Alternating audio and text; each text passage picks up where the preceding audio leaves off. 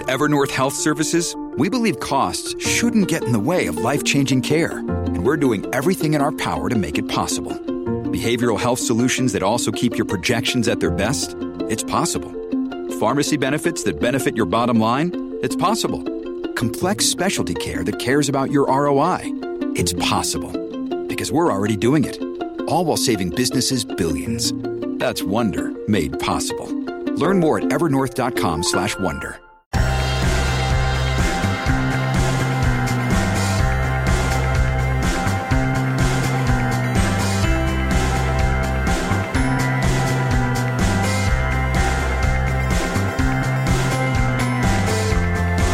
Hello and welcome back to another episode of Beyond the To-Do List. I'm your host, Eric Fisher, and this is the show where I talk to the people behind the productivity. This week we're veering off from talking to other people. In fact, I'm just going to talk to you. Recently I remarked on an episode with Todd Henry about his latest book.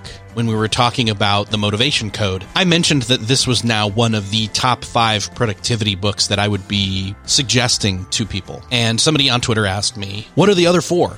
That's actually a great idea for an episode, so I thought I would do it. And if you don't peek ahead and look at the show notes, you'll be able to follow along. But again, as usual, I will link up to everything I mention in the show notes for this episode, which you can find at beyondthetodolist/347. And before we get into those 5 books, I do want to give you 2 quick tool suggestions that will help you with your reading. Number 1 is Brain FM. You've heard me talk about this time and again. It's something I constantly am using, not just for reading, but also for focus when I'm sitting at my computer in a focused block of time to get work done. I'm also using it to relax and de-stress, and often for naps or even to get better sleep at night. Brain FM is music that was created with a science-first approach that will help you with all those things I just mentioned, your state of focus, your relaxation, deep sleep, even meditation, but also specifically reading. Listening to Brain FM will get you into a more receptive and more focused phase of your brain that will help you when you're doing your reading. I suggest trying out Brain FM with reading, and you can try that out free at beyondthetodolist.com/brainfm. The other tool is Blinkist. Blinkist is great for testing books out, or if you just don't have time and you want to get those nuggets from those books, they provide you that top knowledge from those non-fiction books so that you can be learning anytime, anywhere. You can listen to them as audiobooks, or you can read them as blinks. This is another cool way to get your feet wet into these books and then commit deeper if you want to. Another cool feature that they've just started and teamed up with me on is something called Shortcasts. This is where they will bring you key insights from podcasts, and then you can go to Blinkist and listen to those key insights from those podcasts in the shortcast format in around 15 minutes. So if you want to review an episode that you love, or if you never listened to that episode, you can listen to it on the go. You're going to love it. And you can check out Blinkist and Shortcasts over at beyondthetodolist.com/Blinkist. Go check that out. All right, so first up on the book list is the Getting Things Done Workbook by David Allen. When I talked to David last, I was thrilled to see that the Getting Things Done methodology was being given a workbook, and how simple it laid out the GTD methodology in terms of how to, but not just how to, but just literally practically doing it. Many people have read Getting Things Done, although some have only read the original version. There's also a second version that was updated. And this is, I think, in a way, the third version or even the best version. He did come out with GTD for Teens a couple of years ago. This is better than that, in my opinion. This explains GTD, even if you've heard of it before and used it before. This is the best refresher on that you're going to get. This is going to cover a lot of the basics in terms of not keeping things in your head, capturing those things, having regular intervals to decide what to do with the things that you captured. Anybody who is familiar with GTD knows that there are times where you fall off and then you get back on. And a lot of people, I think, in talking with my productivity friends, have said, yeah, are you still doing GTD? I just don't see GTD as a thing you do or don't do, because you're always doing some of it. Because in fact, we all are doing these steps that are in these 5 stages of GTD, which is capture, clarify,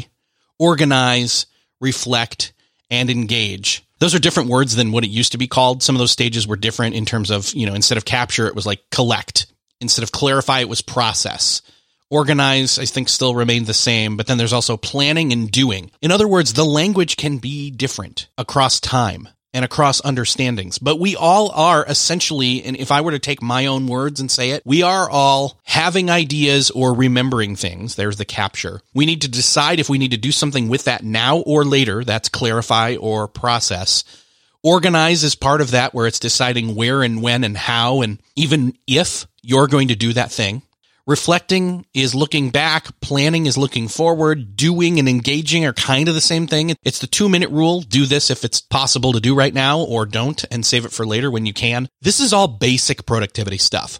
However, this is where a lot of people get hung up on and fall off and then become completely unproductive. Even just starting here when you feel completely off about your productivity is a great place to return to. It's kind of like, oh man, I've been off my diet or I've been off my workouts for a while, and then you go back to the gym. GTD is like going back to the gym for productivity. So that's why this book is number 1.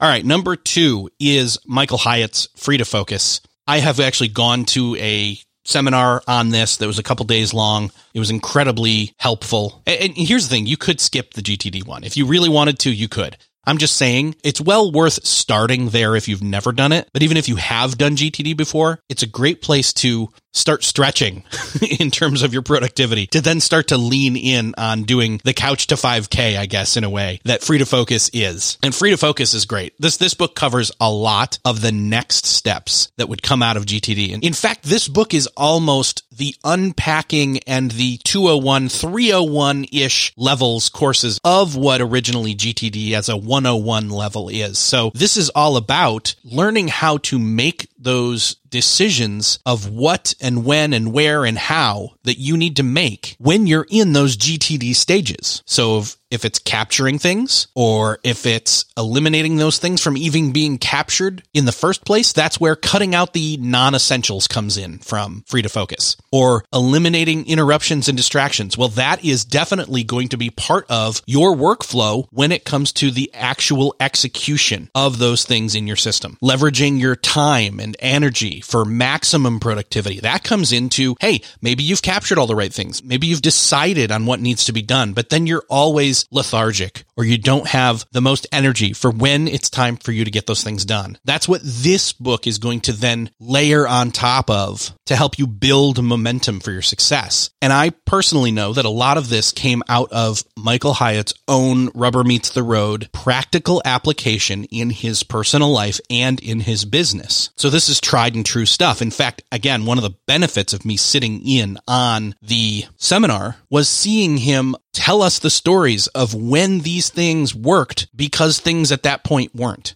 In other words, he'll give you the testimonials of what wasn't working and then how he came up with the fix and why. And in fact, many of those stories are in this book. And if that's not enough, I'm actually one of the people that endorsed this book. That was an honor of mine that Michael asked me to do.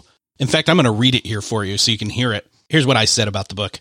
Whenever I hear of a new productivity topic, I always ask, has Michael Hyatt done research on this yet? And as one of thousands of people who've gone through his Free to Focus course, I'm proud to claim Michael as my go-to authority. So there you go. I even said it. It's in print inside of the book itself. Definitely the next step for you if you've never tried it out before. Michael's been on the show many times over the years. In fact, he's probably due for another appointment some point soon.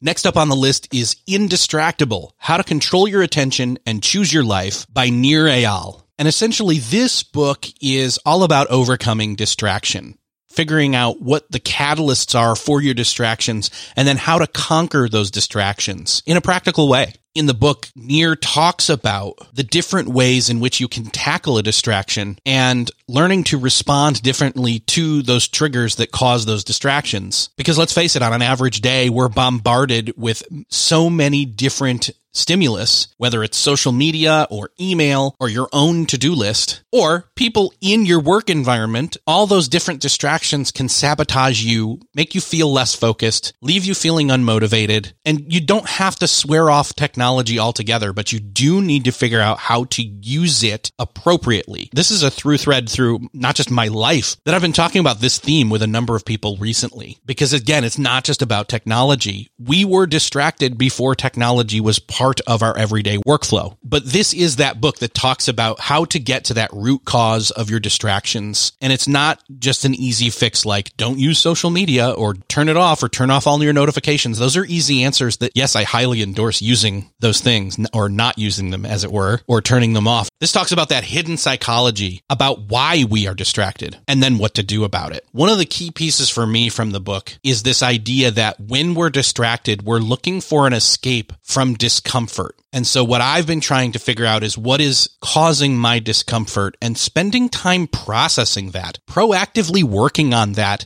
outside of and ahead of key focused work times so that I can get more done when it's time for me to get it done. And in fact, maybe then I can use less time to get the same amount done and be more efficient, but then also not be burning out. So that is Indistractable by Nir Eyal, number 3. Number 4 is James Clear's Atomic Habits. It seems like when this book came out, it just blew up, and it's because it's so good, honestly. The book is basically about habits. It's about adopting simple habits. It's about incremental change and the power of that. That's where the word atomic comes from, that not only is the atom incredibly small, but atomic power based off the atom is incredibly powerful. It's a truly great name for a book. And as far as productivity goes and making incremental change, like this is the foundation book.